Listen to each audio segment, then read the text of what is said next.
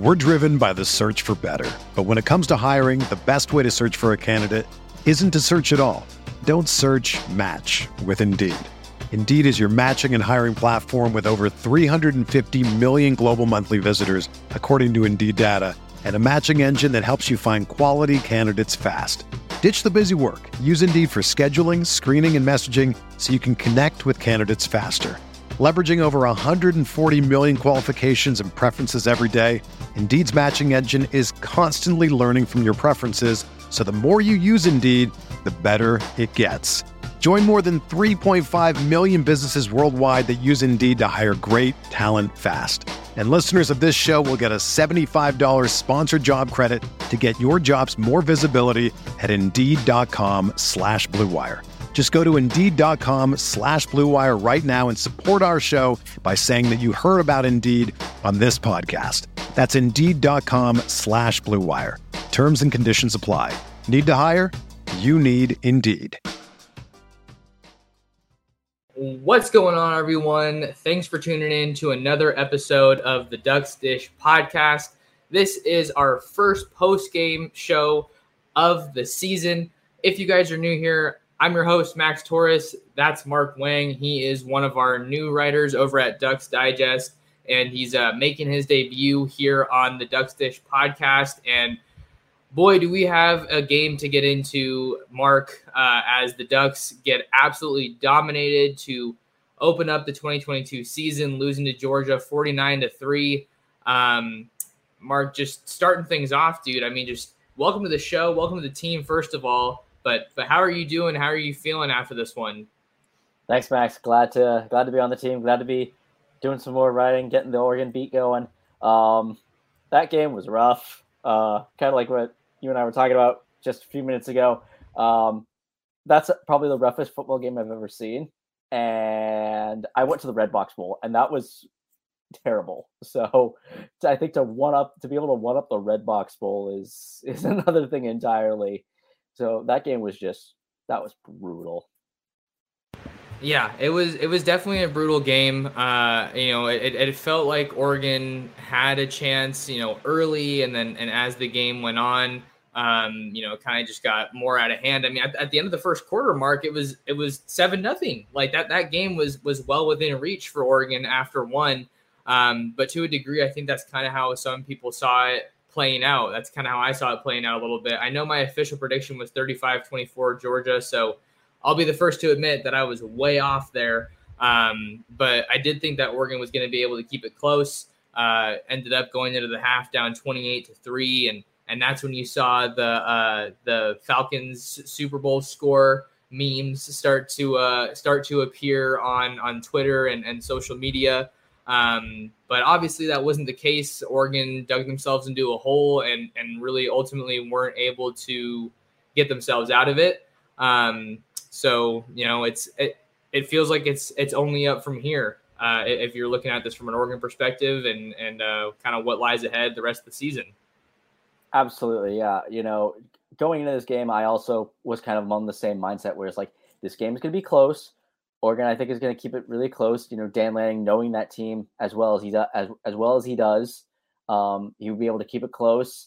And then Georgia would kind of turn on the burners in the second half because Kirby Smart would be able to make those adjustments when he needed to.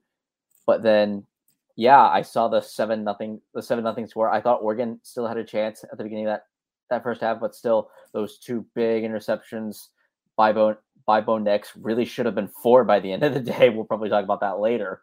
And then just seeing Oregon, just digging themselves into their hole. And unfortunately, Bo Nix is not Tom Brady. He is not going to come back from 25 down against the Georgia team to beat them in at this point what is and probably what still will be Oregon's biggest game of the year. A chance for them to really make a statement early. Maybe not necessarily beating Georgia, but at least giving them a good run, and it ends up being 49-3. It's like, that's ridiculous. It's about as tough a game as you can ask for from a litmus test perspective, right? Just new team, new quarterback, totally new coaching staff. There were just a lot of factors that were not in Oregon's favor to start this game off. So I think that a lot of people, we're going to talk about Bo Nix here in a second, but I feel like in general, I think there were a lot of people that are going to be making too much of just one game. And that could definitely be a broad perspective that we can peel back a little bit more this show. But just a quick note before we really dive in here, Mark. I said on the last show, and it's kind of a similar deal. It's pretty hot right now. What West Coast heat wave. So I do have my fan going off screen. So what I'm going to try to do is mute myself when I'm not talking, so we can hopefully preserve some good audio quality. And then the other note is we seem to have some pretty good turnout right now in the live chat. So Duck fans, Georgia fans, whoever's here, let me know how you're feeling after seeing this game. If you need to vent, if you need to rant or rage, throw it in the comment section and see what other people have to say. And if you have an interesting point or a question, we'll pop it up here on the screen. And remember, you can always use the super chat function if you want to get your question prioritized. So I just wanted to throw that out there. And how about we start with Bo Nix and talk about his Oregon debut.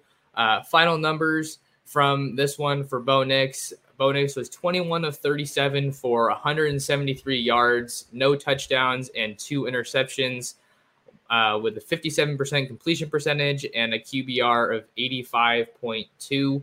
So not a solid debut for Nix. You don't need me to tell you that. Obviously, anytime you don't find the end zone, that's tough. That's something that was one of the big takeaways from this game. Oregon doesn't score a touchdown for the first time since 2017, which is nuts. And then the 2 interceptions that Nix threw obviously didn't do a whole lot to help him out. Absolutely, yeah. Those 2 interceptions, especially that first one. That first one on that first drive was an absolute drive killer for Oregon. Oregon was driving down the field. They were at about, I want to say, the 15, if I remember correctly. And then Bo Nix just throws that huge interception. And it's like, well, that's not good. That's a drive killer. But I didn't think it was going to end up being as bad as it was. And you're right, Max. We can't really look at this on one as just a microcosm really of the whole season, just because, it is that first game. Totally new coaching staff, a lot of new players, including a new quarterback. So Oregon does have a lot to go up from here, but I think if you're looking for if you're looking at kind of the larger spread kind of thing, is like if Oregon's looking to say oh, we can play against the good teams across the country, it's like I wouldn't exactly say that, because look what just happened against Georgia. Yeah, and that first interception, I feel like I'm a little bit back and forth on it, because on the one hand, it seemed like it was a little late to make that throw. And on another hand, I feel like at a certain point, you got to just give Malachi Starks some props, because that was a phenomenal play. Just really went and made a play on the ball as he was falling back. But the second one, the late pass over the middle that I believe was intended for Patrick Herbert, that was just a bad decision. And I think that was an example of, some of what Kenny Dillingham talked about in the spring about not wanting to make a bad play worse.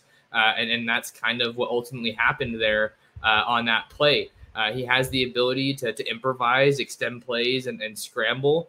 But if you get yourself into a sticky situation, sometimes you just got to know when to throw it away. And to his credit, even though it was a rough performance, there were some plays where he did throw it away and he didn't try to, get too cute with it. But I think at the end of the day, you don't score a touchdown for the first time since 2017. The offense, just struggled to get momentum going. People are going to want to harp on those interceptions, because when those 2 interceptions happened in the first half, I believe it was 2 interceptions and 14 points off of turnovers for Georgia. And the best teams in the sport don't turn the ball over. The best teams in the sport turn turnovers into points. And that's exactly what happened on Saturday. Yep, absolutely. Just seeing that, seeing them just give the ball away, and then not being able to try and stop that Georgia defense, or that Georgia offense. And that Georgia offense ran absolute circles around Oregon all day. And yeah, looking at those two interceptions, yeah, that first one, which I've been seeing, was that deep bomb that was just the crazy play by Malachi, and then that second one was the drive killer.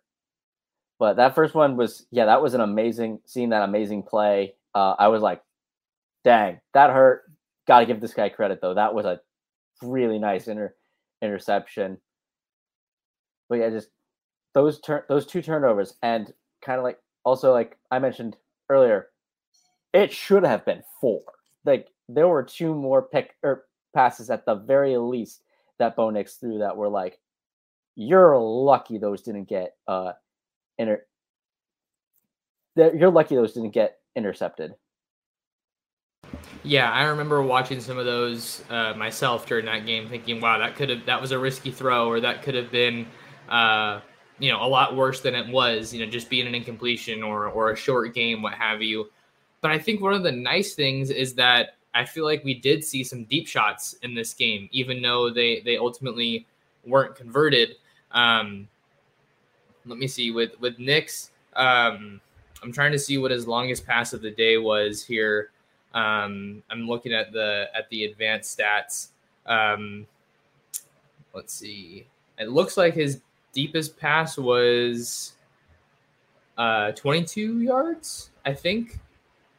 Maybe I'm not looking at that just right. But either way, I think that was a positive that we can take away from the game. Is that they were able to push the ball down the field a little bit, or at least attempt to, because I think that was part of the frustration last year with Anthony Brown and the offense that was hindered by Mario Cristobal, or limited by Mario Cristobal, whatever word you want to use, is that not only were they not pushing the ball and stretching the field vertically, it felt like they weren't even trying. Like they just weren't calling the plays for it. They weren't making those attempts. And I think that's what contributed to a lot of frustration that fans were feeling last year, is because they just didn't even get a chance to see these playmakers have, the opportunity to make a play on the ball. And I think we saw that a couple times with Seven McGee, with Dante Thornton. I know Chase Cota almost had that big grab deep over the middle, but he got hit on that, and it was a little bit of a late throw. The ball wasn't there at the right time. So I'm not trying to say, Bo Nix had a great game. I'm just saying that there are I'm trying to peel back the layers a little bit and dissect this a little bit more in terms of what we saw from the offense as a whole, maybe getting a little bit more into the play calling. Absolutely. Yeah. Like, Lanning and Dillingham did not call a great game by any stretch of the imagination. I don't think. I'll give credit to Dillingham though for at least trying to open it up a bit more and throw the ball out. Max, as and probably as a lot of the people watching the last few years, definitely for Oregon, we've seen a lot more of a run heavy offense, and hearing a lot of the takes of saying like that Cristobal almost wasted Justin Herbert, Anthony Brown, and that arm strength. And just now being able to see that now is good, but also just the fact that it wasn't able to be capitalized on. Like we said, we did have Oregon did have those couple of big throws and those big attempts. But just seeing that and seeing those just not be able to be converted those were drive killers. Oregon, especially the one that you mentioned where the guy got nailed on the play. I remember seeing that. I'm like, dang, that was a nasty hit. That was a nasty hit. And I can't necessarily really blame him for not being able to hang on to the ball at that moment just because of that hit. But still, like, Oregon showed some of the flashes, but they weren't able to capitalize. And that was, I think, the biggest loss for Oregon, is the fact that you're not able to capitalize on big plays. Yeah, and I think that I'm seeing some of the comments here echoing a similar sentiment in the live chat, is that Oregon was able to move the ball at times, but they weren't ultimately able to finish, which is what really kind of leaves a bad taste in your mouth, a sour taste in your mouth. And I think you could kind of say the same thing a little bit about the defense. We don't have to get into that yet, but just as far as finishing plays, for offense, it's about converting keeping drives alive. I feel like most of the time that they were showing the third down conversion percentage, Georgia was like perfect for like 80% of the game. And then every time they showed Oregon's, it was kind of better than I thought it was going to be. So like they did an okay job, I think, sustaining drives, even though there wasn't anything like overly impressive as far as like really, super explosive plays, making guys miss. Sorry. So you had something you wanted to say there on that note, I think. Yeah. I think it was at one point they were perfect 9 for 9 until towards the end of the game. I think it was the fourth quarter when they finally had to punt for the first time. That was like the first time they had not converted a third down. And at that point it was like 9 of 10. It was 9 of 10, but at that point they had been 9 of 9. And then, I think Oregon had like, I think at one point like 4 or 5 of 7, something like that for third down conversion. So they weren't doing You're right. They weren't doing terrible. They were able to get like the short yardage third downs. They just weren't able to further convert that down the field. Either they would go out on downs later, or they would have a turnover. And you gotta be able to finish those drives. Like being able to sustain them, yes, that's good. That's good. But when you're down as much as Oregon was, and at one point 28-3 at the half, like you gotta convert those. Yeah, and just some more numbers that I think kind of give us some context into this Oregon offensive attack tonight. I was talking about kind of explosive plays and how we really didn't see that too much, at least from an aerial perspective. There were only 2 plays of 15 yards or more, which I think is kind of the technical definition of an explosive play.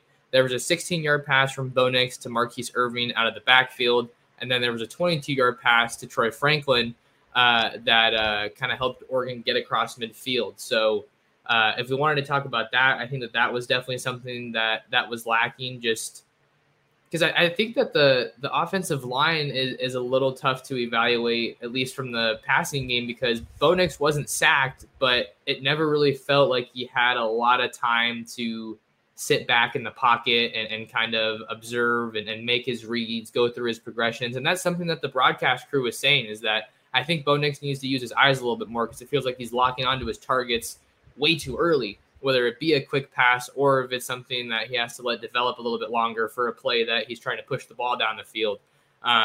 So in that sense, I feel like the Oregon offensive line was a little underwhelming. It's good to not have any sacks, but at the same time, it's like, that's the Georgia defensive line. Like, I'm not expecting them to just give Bo Nix the entire day to just do whatever he wants, which is kind of what happened with Stetson Bennett on the other end. But we're still talking about the offense, so maybe we could talk about that a little bit, just the offensive line and kind of what we saw from them. Yeah, I remember hearing right before this game, like a lot of publications saying, like, this Oregon offensive line has been together for 3 years. They're a cohesive unit. They know each other well. They're able to gel together, which is, I think, why you're able to be able to offer that offer that sort of coverage, that pass protection for Bo Nix. Bo Nix, he looked comfortable that first drive. I know the broadcasters were saying that wasn't until he threw that interception. But you're right. He definitely looked like he was struggling going through some of his reads from what it looked like. It looked like he was very rushed. Even though the offensive line was giving him a lot of time.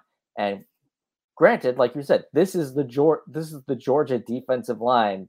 These are guys that are most likely going to be playing in the NFL in the next couple of years or so, depending on where they are, kind of in their college careers. But you need to be. But if you're Bo Nix, you got to be able to go through your reads, to take the time that the offensive line gives you to be able to put those passes down, get those passes down the field, and be able to continue to matriculate down the field, as the late great Hank Graham would have said, and to get into the end zone, because, like we said, 3 points, no touchdowns, and that's not going to win you football games, especially not against a good team like Georgia. Yeah, and I think that was what was crazy about this game from an offensive standpoint is maybe like midway through the third quarter, it kind of got to the point where I started asking myself, is Oregon even going to get in the end zone in this game? And then they had an opportunity to do it down the line. They literally got the ball inside the 5, and then they weren't able to do it. But just to kind of wrap up on Bo, because I know we've been talking about him a lot. We're probably going to have another show tomorrow is kind of what I'm thinking, like an upon further review type of deal where we like really look at the stats, really look at more of the press conferences, but we do have the transcript available thanks to the Oregon Athletic Department of Lanning's post-game press conference. And he was asked about the quarterback situation. I can just read it just to kind of give you guys the full picture. So a question from the reporter was, Coach, you kept the quarterback competition pretty hush-hush. You go with Bo. You kept him in there the entire time, even as the point spread started to jump away from you. Can you kind of speak to what you saw in camp from Bo and why you kept him in for the entire game today? And then here's Lanning's response. Bo is a leader. I think if you go back and look at our offense, they really moved the ball well. We didn't cap off our drives. Obviously, the turnovers is something we don't want to have, but we moved the ball down the field at times. We just didn't finish drives. You get down to the red area, you have to go score touchdowns, not kick for field goals. We had a couple of chances down there that we didn't capitalize. Bo is going to evaluate himself. We have other quarterbacks on our team that obviously can compete as well, but Bo is our quarterback. Bo did a good job today of handling some adverse situations, but he is also going to figure out how he can improve. How can he improve just like we can as a staff? So I know we're seeing some comments in the live chat about, why didn't Ty Thompson come in, or like, why didn't the Ducks make a quarterback change in this one? And, maybe not what Oregon fans necessarily want to hear after a rough showing. But Dan Lanning basically saying that they're going to stick with Bo Nix moving forward. And I really don't blame him. It was just one game, and it was against the best defense that they're going to face the entire season, and a unit that could end up being the very best defense in the entire country, even though they had to replace 8 of 11 starters.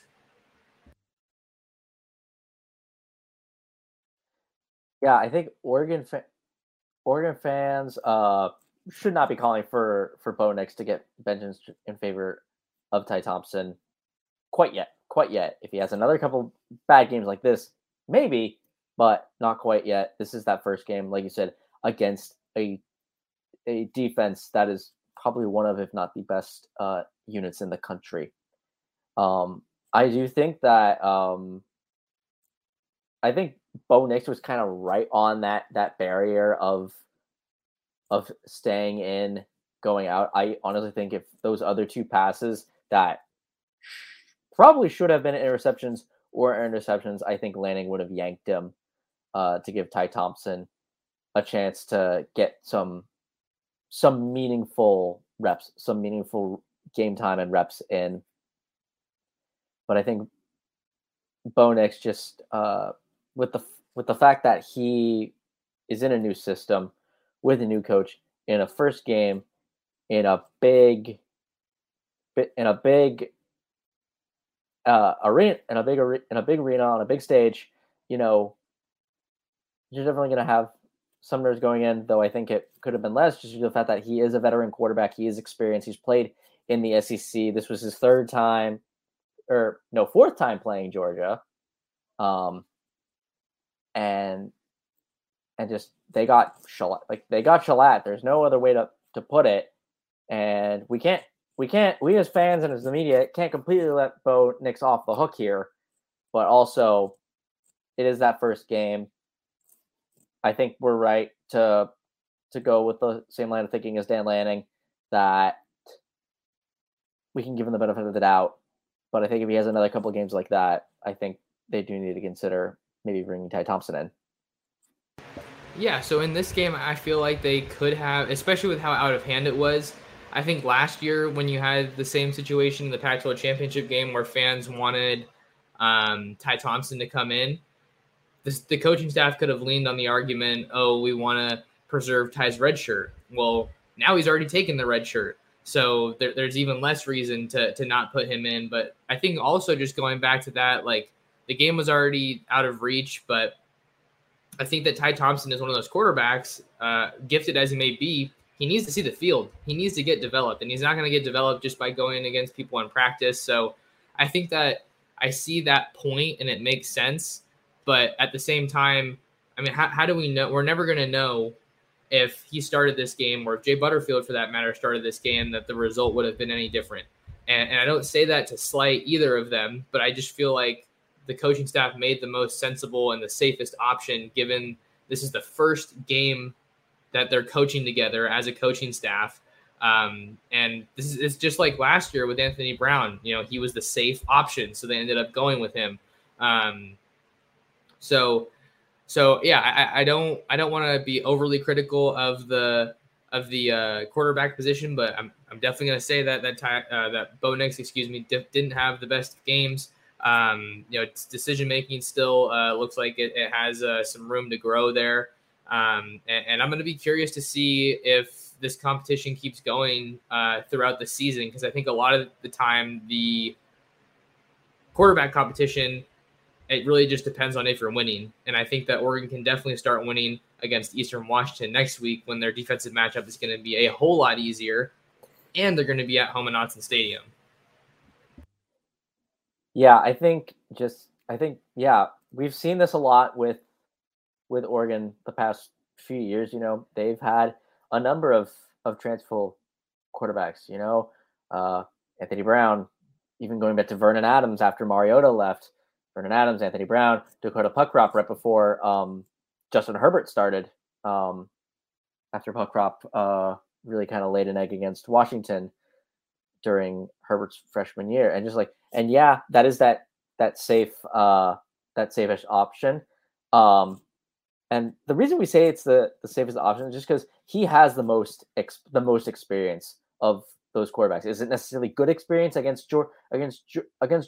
No, he's gone over 3 against Georgia.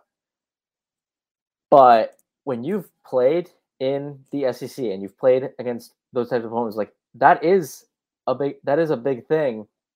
And I agree with you, Max, in the fact that if, say, they threw in Ty Thompson or Jay Butterfield, I think they would have gotten smoked. I think even possibly even worse than, or at least the the tape would not have been as good. The scoreline probably would have been the same, about ish, but the tape also would have looked, I think, a lot worse if you were Jay Butterfield or Ty Thompson. And that, again, that's not a slight against either of them. It's just the fact that, you know, they haven't played. Like, exactly. What experience do they have to draw from? And that's something that I've said goes back to the last coaching staff and last year's team, because they weren't able to put away bad teams and get guys reps that ultimately needed it. Right. Absolutely. Yeah. It's like, if you don't develop the guys and you don't put them on the field, even maybe not for maybe meaningful games, like maybe say they put Ty Thompson in at the end of that Georgia game, it's like, wouldn't necessarily be like the most meaningful reps, maybe not, depending on how you look at that. But also, that's reps against a good defense on a national stage with a lot of eyes on you. And that can kind of give you that taste, that feeling of being like, okay, this is what it's like on these biggest stages. If I want to be able to play more at these, I got to be able to rise to the occasion more and really put in that work. And the work that you put at the beginning with those first couple of games, like, really can set that foundation. Yeah, and they do need to set the foundation. It's not off to a good start, but like we've been harping on, and I don't want to sound like a broken record, this was a super tough matchup. But I want to wrap up with a couple more thoughts on the offense before we talk about the defense and just kind of some bigger takeaways from today's Oregon loss to Georgia. I wanted to talk a little bit more about the offensive line. There was that one clip that was going viral of Jalen Carter just manhandling Saleh on that one play. And I think it's the point I want to make with that is, as experienced as Oregon's offensive line is, like, you just saw that you were super outmanned physically by Georgia in some instances. I don't want to say overall for the whole game, but let's see what their overall they averaged 4.5 yards a carry, which isn't awful. But I think that most people expected a better showing from the offensive line.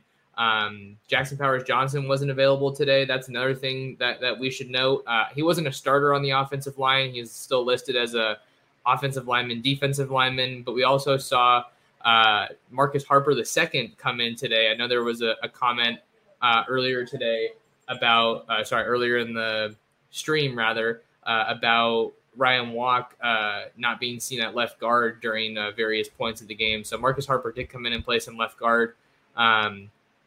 So it's a good thing that they didn't have any sacks, but at times I think that was because Bo Nix was able to kind of scamper away and evade the defense. But overall, that's good. And I think that the matchups are only going to get easier for the Oregon offensive line moving forward. So that's the point I wanted to say. And then we also have to talk about the running backs. Yeah, that offensive line, like we said earlier, like that's a group that's been together for a while. Like that's a good thing that you're not able to allow any sacks. Yeah, but still, yeah, they got manhandled by that Georgia defensive line. And again, that's because Georgia is a top-ranked team. They're the defending national champions for a reason. Granted, they lost, 15 people on that defense? 11 people on that defense. You can't expect to have like a perfect game against that kind of a defense. But still, yeah, they got to be able to step up when it matters and when you need to really buckle down. I think that this does kind of let a bit of a fire under them, though, heading in towards their last two non-conference games against Eastern Washington, BYU, respectively, before heading into Pac-12 play. And then just to get into the running backs here, I think one of the interesting things from this game is that we saw all of Oregon's running backs get carries, all the scholarship backs, I should say.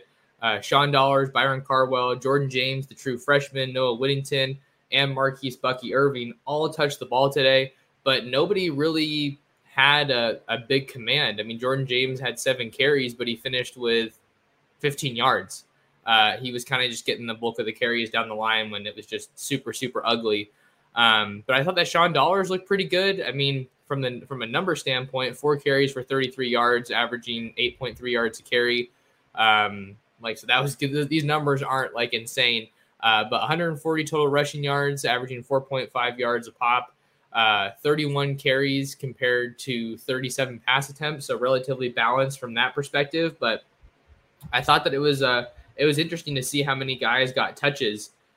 Seeing that a lot of people thought that Byron Cardwell was going to be the definitive favorite to be the lead back. We saw him actually get utilized in more of a receiving role today, which is something we're not really used to at Oregon. I think last year, whenever they wanted to pass, they were usually more often than not having Travis Dye coming out of the backfield, but Byron Cardwell getting used a little bit more in the receiving game and the passing game. I thought that was kind of interesting, but overall, it's good to get these guys carries, just see how they do with the offense. And,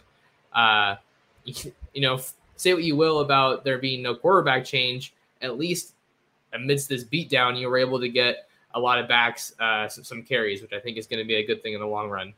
Yeah, that kind of reminds me of like the running back by committee days of old, when you have like all those running backs just cycling through them, getting them all those carries, and just seeing who kind of comes out. And yeah, you're right. There wasn't really somebody who came out on top.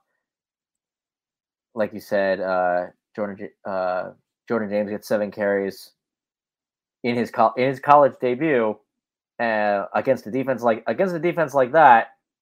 Maybe not the best productive things, but hey, that's a heck of a way to start. That's a heck of a way to start, even if it's a little bit. Sean Dollar is getting some of his first like really meaningful play for Oregon. This is kind of on the notes that Oregon gave us for after the game, that this was his first time playing since January 2nd of 2021. So almost 2 years. And it's good to see him on the field and being able to start producing for the Ducks. It's just, I think now as observers, we now have to see like, okay, who's going to start emerging as like the top dog for the Oregon Ducks, because I think you need that, maybe not necessarily that bell cow back, but that back that can shoulder definitely a lot of the carries, even if you do say have a more of a running back by committee style. Yeah, and Jordan James, I mean, that dude's big. Like, for a true freshman, that is a big back. I think he's listed at 6 foot, 210 pounds. I'm going to have to double check the roster, but I'm pretty sure that's what he's listed at. I'm pulling it up right now. Yeah. Okay. 5'10", 210. So still pretty big. So I was encouraged by that. I did have a super chat I wanted to get to. Thank you, Christopher, for the super chat. Christopher says, Max, to help you with your internet. I do have some new internet, so hopefully it's a little bit better. And it's been consistent for the streams. But his question is, what was worse, Bo knowing being Bo no, or worse, Bo no being Bo no, a bad decision maker, both lines getting pushed around, or the terrible tackling? Honestly, I'm going to go with the terrible tackling. For as talented of a defense as this was, especially for all the returners that they had in the front seven, for Lanning being a highly touted defensive coach. I'm not putting all of this on Dan Lanning, although he did say that he was quick to do the right thing and take the blame as the head coach after this loss. Like, there was just so many arm tackles, man, or just like it didn't look like it was a fundamentally sound game at all. Guys were getting pushed around, out physical, out hustled, which was something that Dan Lanning said before the game they were going to have to avoid. They were going to have to be the team that was out hustling, tackling on the perimeter. And that was just, Georgia was having a field day in the flats and on the perimeter, especially in the passing game or, the rollout game, the screen game, whatever you have.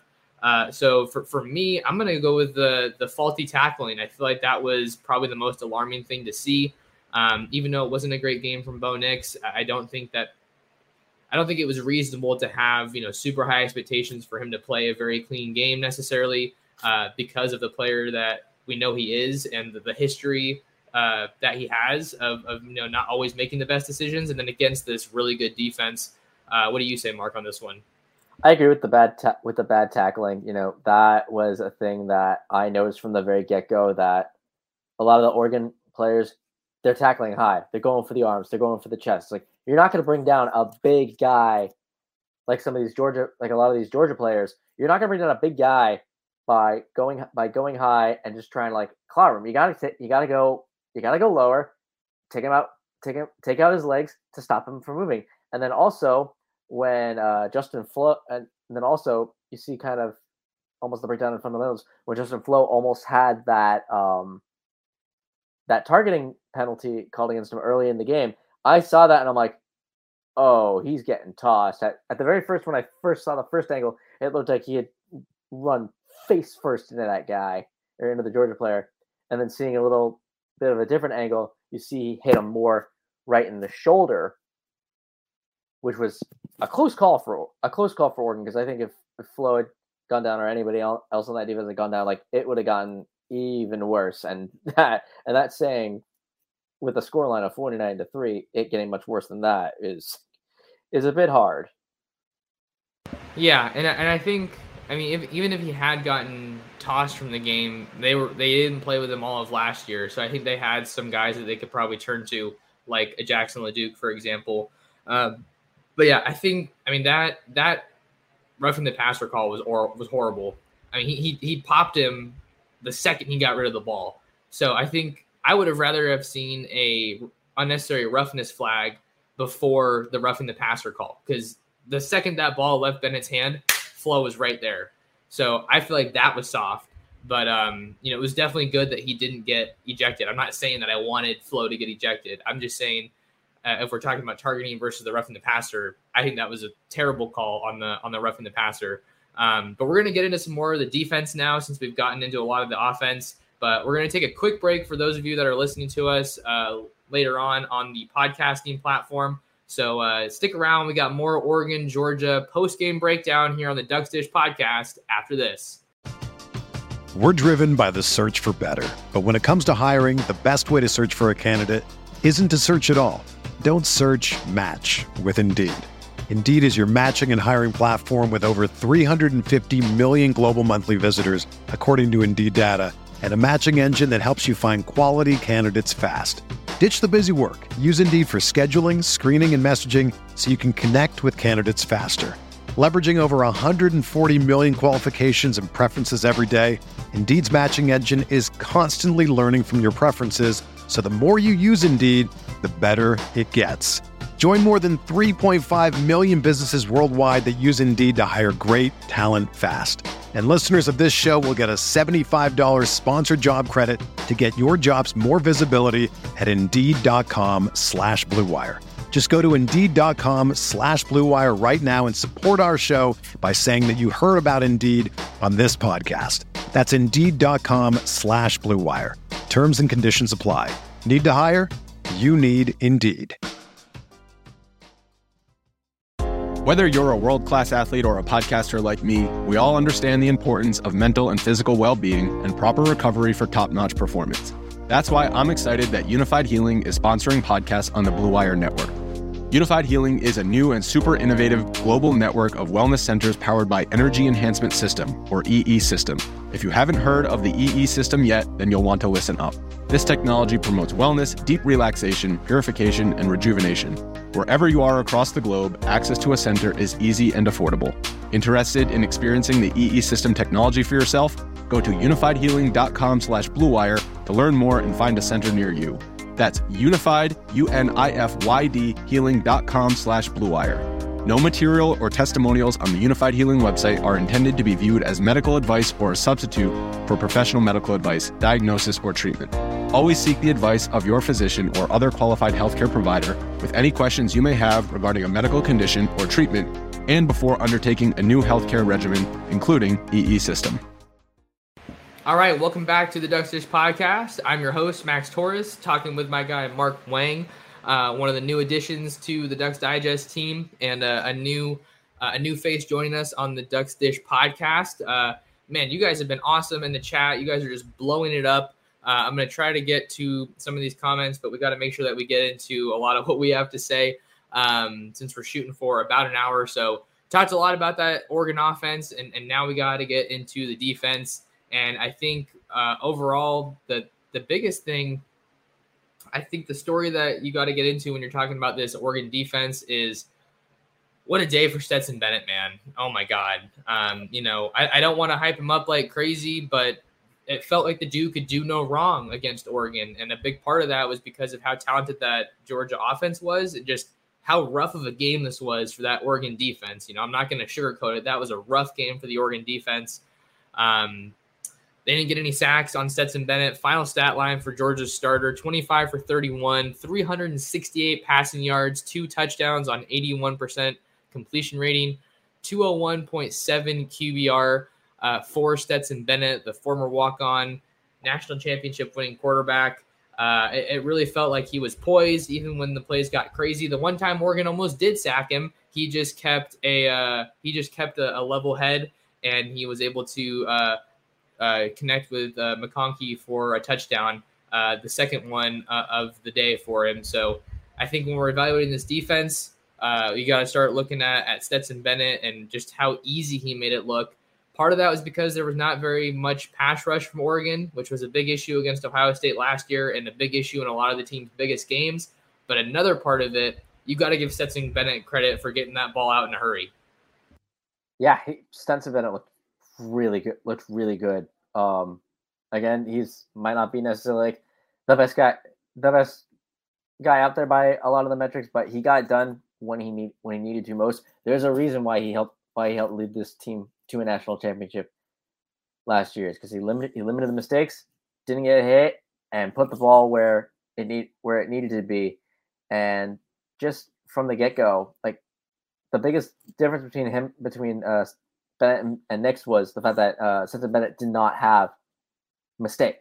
make those big mistakes that Nix did. He didn't have those turnovers, those interceptions, and Bennett played really, really well in his first season opener, because they showed it a lot on ESPN. It's like this guy had gone from like backing up JT Daniels, Fields, all those guys. Like he backed them up and now finally he is getting his chance to start in a big game, and I think he handled himself really well in this game. That the fact that you have all those weapons on offense helps quite a lot, and then the fact that the defense just got after Oregon also helps a lot. But Bennett handled himself really well, I think. And yeah. Oh, sorry, I didn't know you saw a point. Go for it. And if I'm not mistaken, he actually had his career high for passing yards, that 386 line that you mentioned. Like he that was his most that he'd thrown in his career so far, and it's like not bad. Like that just shows you that he's poised. He's doing it right. He's doing the right things and not making those mistakes. Yeah, I think Gerard sums it up pretty well here, just in terms of comparing the two performances that we saw from both quarterbacks. I guess there were 3 quarterbacks in total because Carson Beck got in the game.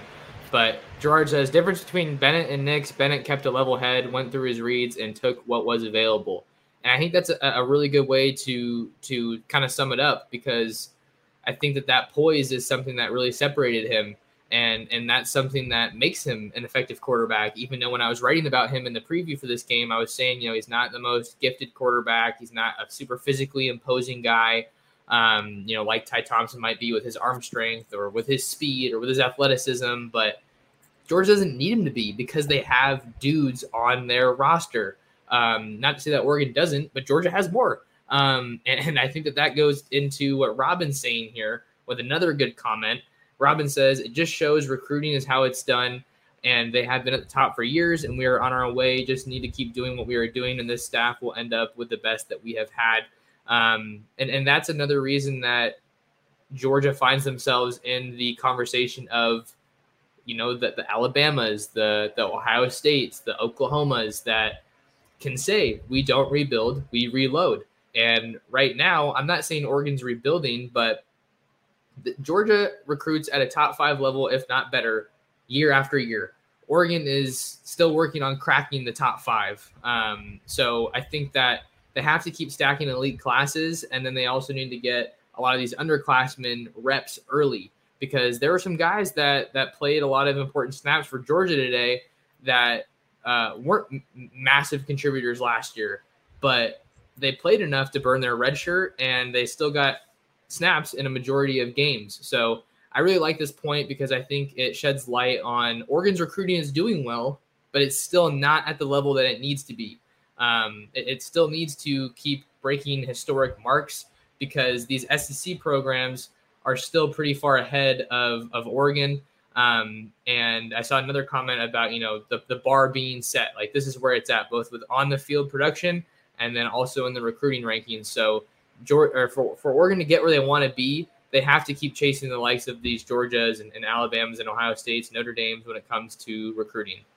Absolutely. Like, you see Oregon, like the schools like Oregon, Alabama, even Oklahoma, sometimes, like, these are schools with top 5 national recruiting classes every single year. And it seems like either like Georgia or Alabama is either 1 or 2 every year, and they seem to keep switching constantly, basically depending on whoever wins the national championship the year before.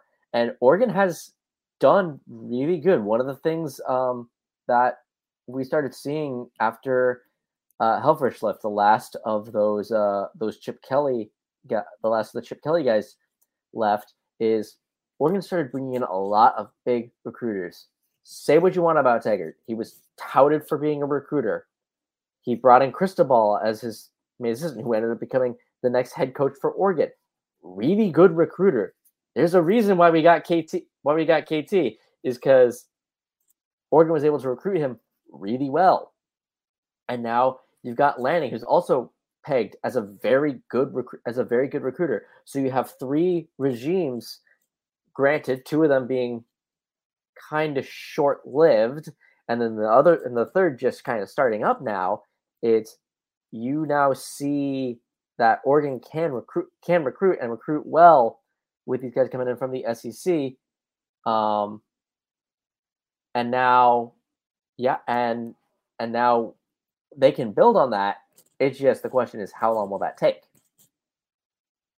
Yeah, they got to keep stacking these top classes, but that is a good question. How long will it take until Oregon finds themselves on the levels of these big time national contenders?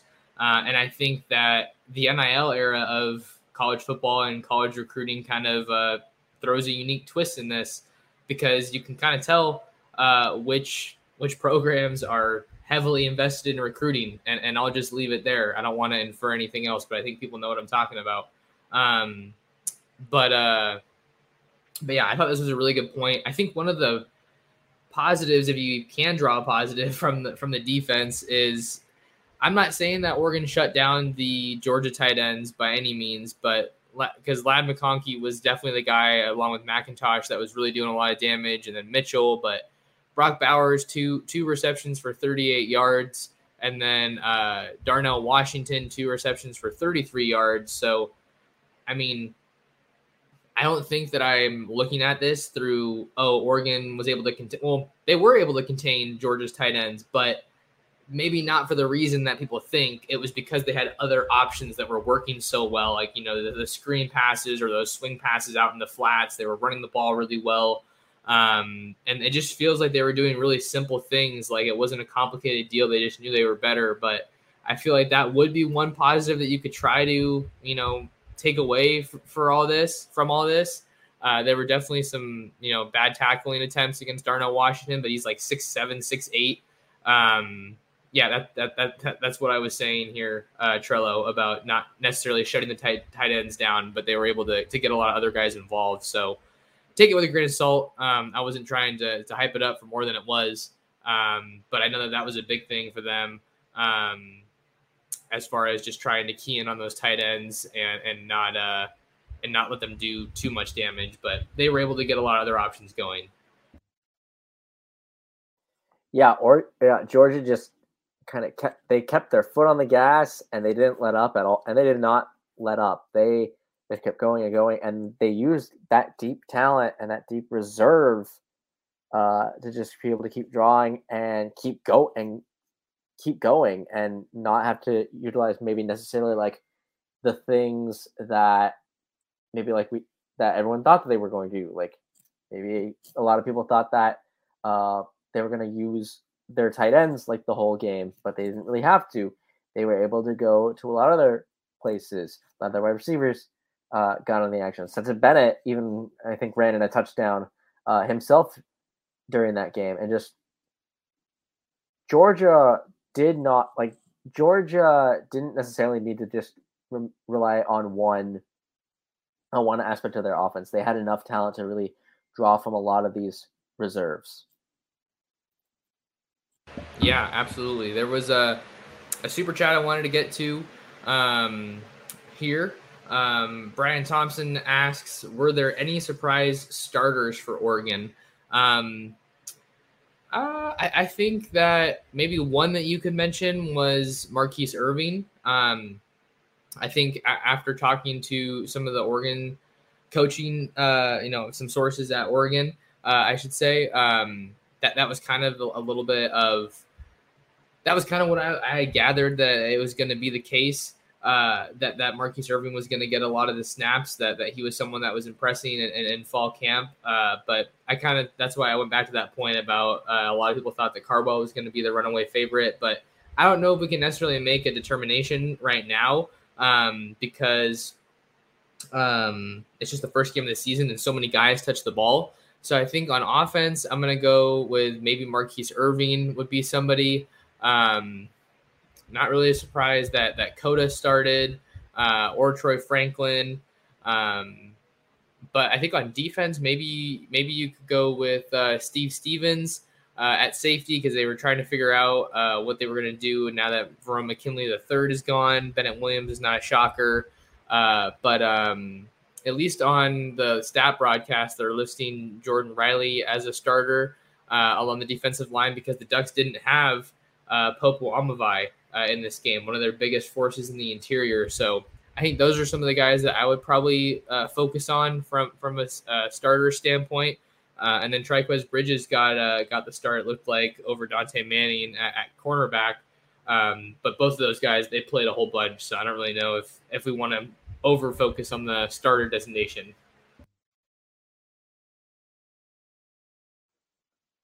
I don't think, at least for me, that there were really any surprises. It's just I know a lot. Oregon has had to go through a lot of, or Oregon has had to go through a lot of kind of turnover both offensively and defensively.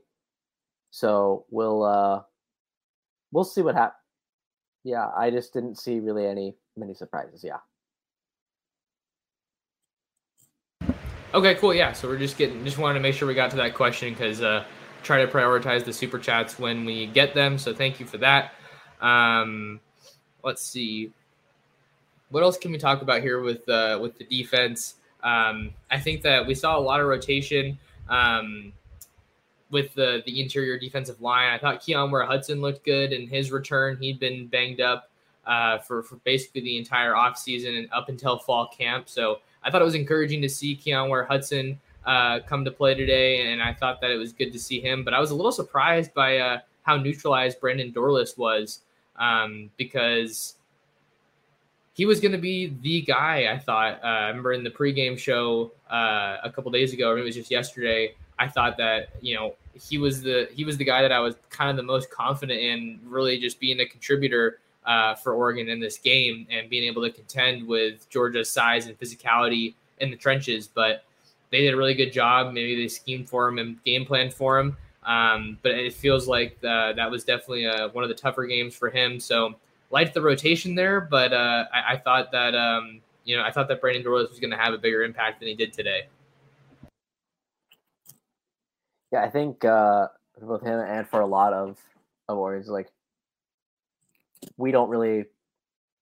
They could have like maybe there'll be some more of the contributors later down the line. Yes, but I think kind of like we mentioned earlier, this was a game where it may not have been the best litmus test because Oregon was outclassed from the start by Georgia. I think even before this game, even for everybody who's saying is like, oh, Oregon has a puncher's chance to win. And I'll admit, I was kind of one of those people just because, Lanning had such that deep knowledge of the Georgia team. But I think at the end of the day, Oregon was still going to lose. So maybe this wasn't like the best litmus test for this Oregon team. But I still don't think that excuses them getting quite blown out the way that they did. Yeah, and I think that's what was so tough about this one is just they just looked like they were outmatched and that they weren't really prepared overall. So it's tough to take away too many positives from this game. And I think one of the good things though, like as rough of a game as it was, I think a positive you can take away is that Oregon isn't shying away from big time matchups. They're not playing, and even Eastern Washington, sure, they're an FCS school, but they're viewed as one of the better FCS schools, and they haven't played FCS level opponents. And I guess they played Stony Brook last year. So I don't want to disprove my points, but I'm saying like the fact that you're playing and scheduling these really good teams is absolutely something that is healthy for the long-term trajectory of the program. Because I saw one of the 7-on-7 coaches that I've gotten to meet, he tweeted that it was really good that, West Coast teams are still scheduling these SEC teams and these top tier teams because the national perception for the Pac-12 cannot get any worse. Like that's just fact. So the only way that you can do that is by obviously taking care of business in your own conference, recruiting your tail off, sending guys to the league. But then also when you have the chance, schedule those guys and see how you stack up and if you can beat them. Oregon just found themselves on the wrong end of it this year, but we had a totally different conversation a year ago when they took down Ohio State on the road. So, I think that's a takeaway for this one, just as far as, ugly game, but at least Oregon's trying to go out of their way to test themselves with the best players possible, best teams possible. And Lanning said as much himself in his press conference on Wednesday, just about, we're looking for competition, and we're glad that we got off to a quick start, being able to play the best team in the country. I agree with that. Yeah, it's like being able to schedule those big games and getting the matchups that like people talk about. It's like, oh, what if we see like this team play this team or that them and them, and seeing Oregon being able to do that in 2 years, what was supposed to be 3, because Oregon was supposed to play Ohio State twice, once at Autzen, once in Columbus. COVID obviously took away the game in Autzen, so Oregon played Ohio State in Columbus last year, and then now this year they play the team that ended up being the defending national champions in Georgia. So it is good to see them like being able to go out and get these high quality matchups against high quality opponents outside of the Pac-12, because like you said, the perception of the Pac-12 is not great. And I think that's putting it lightly. It's terrible. But just having Oregon being able to go out and play against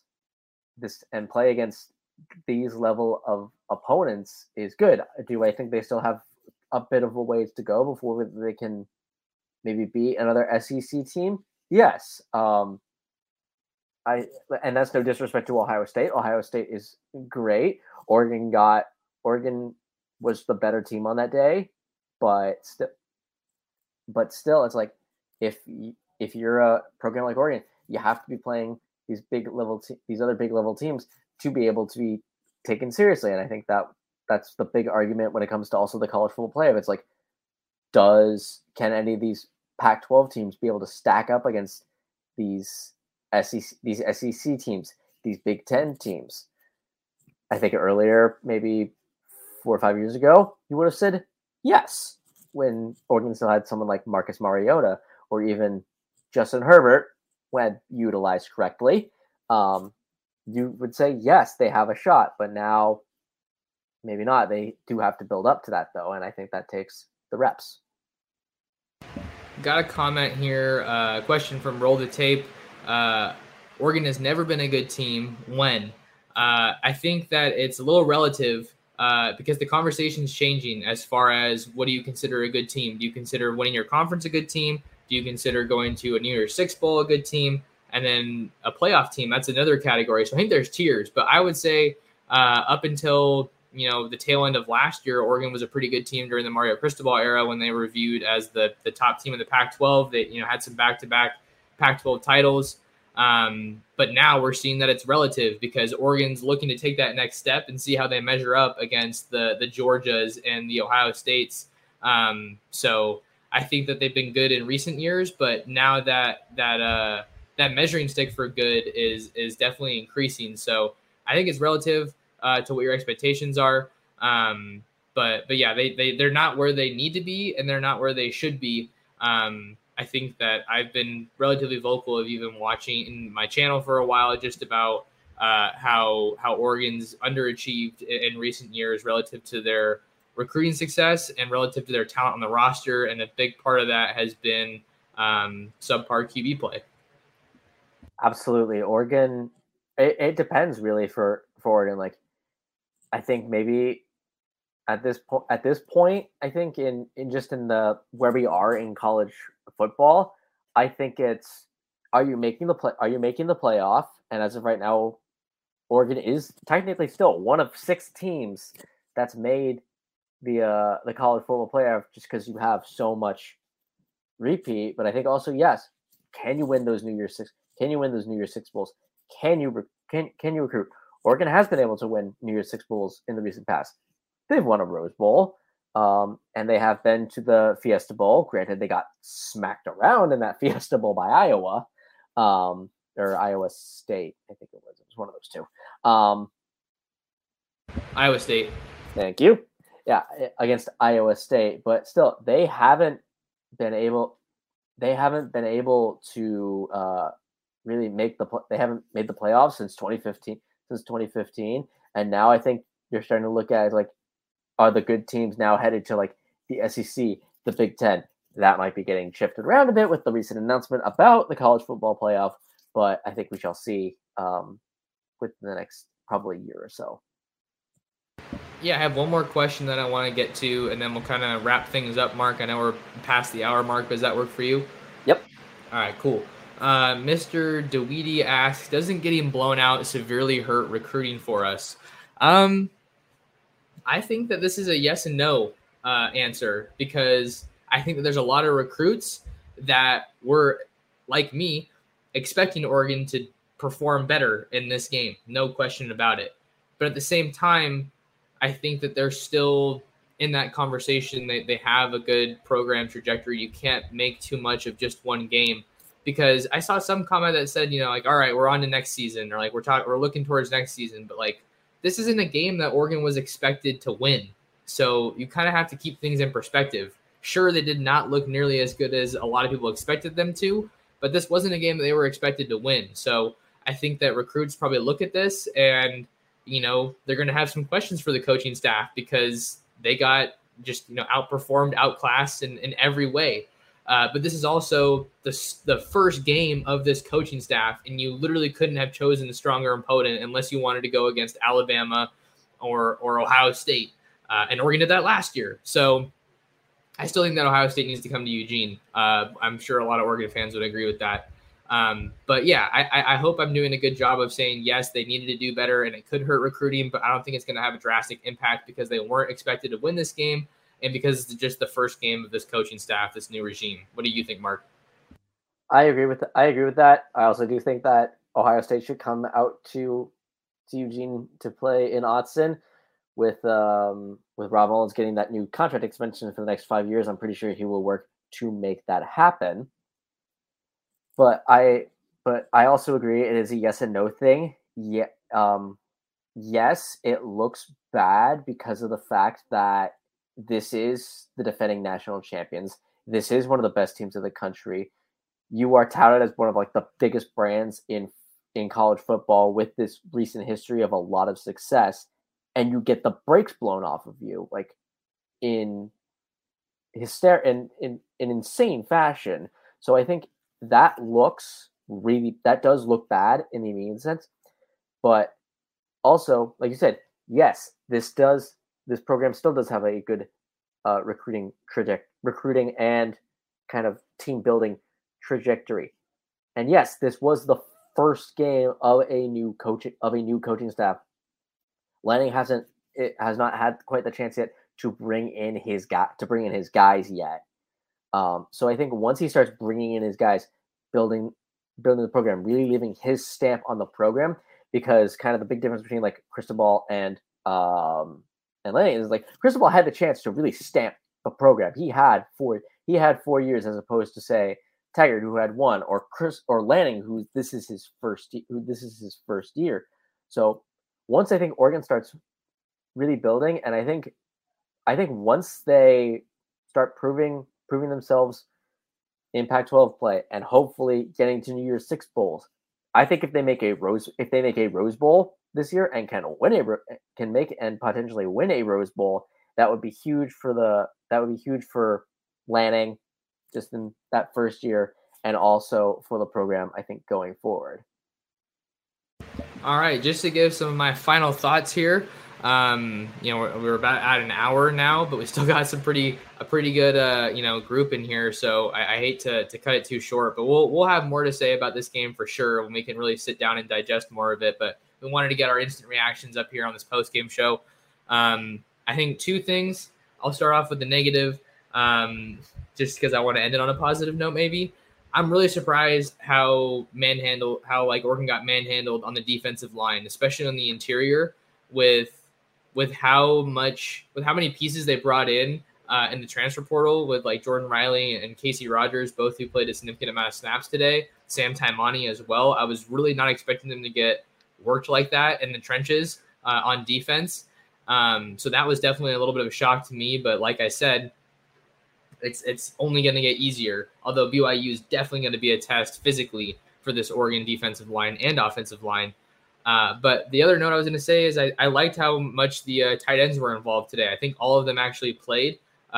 So Patrick Herbert got out there after battling injury. Cam McCormick got out there after battling injury. Terrence Ferguson and Maliki Matavao were both involved. So I thought that was encouraging just to see the tight ends getting more involved. Some multiple tight end sets, which was good. So overall, just some final thoughts here right off the bat. Definitely a disappointing effort in showing for Oregon, but the bar's been set. You know who you're chasing. You know who you've been chasing. But it's kind of just a little bit of a wake-up call again especially after, I think it's after winning that game over Ohio State, it feels like a wake-up call. But I think that we might be saying something a lot different if Cristobal didn't leave, just from this fact that maybe they would be able to. That'd be a good question for tomorrow. Do we think that they would have been more competitive in this game under Cristobal? Because quarterback play was always the question under Cristobal, and it wasn't really that great today. But we did see more variety, I think, which was something that was encouraging. So I don't want to go too down the rabbit hole there, but rough showing for the Ducks, but only up from here. You've now given me a very good question to think about for tomorrow. So I am going that will be a fun one. But I also agree. It's like it was a rough showing for the Ducks, but knowing that this was just the start for so many different pieces, the coaching staff, the quarterback, for a lot of these guys, this is the start. And yeah, it really can only go up from here. I do think, BYU is kind of like that last lost my train of thought there. I think BYU will be that kind of like that last big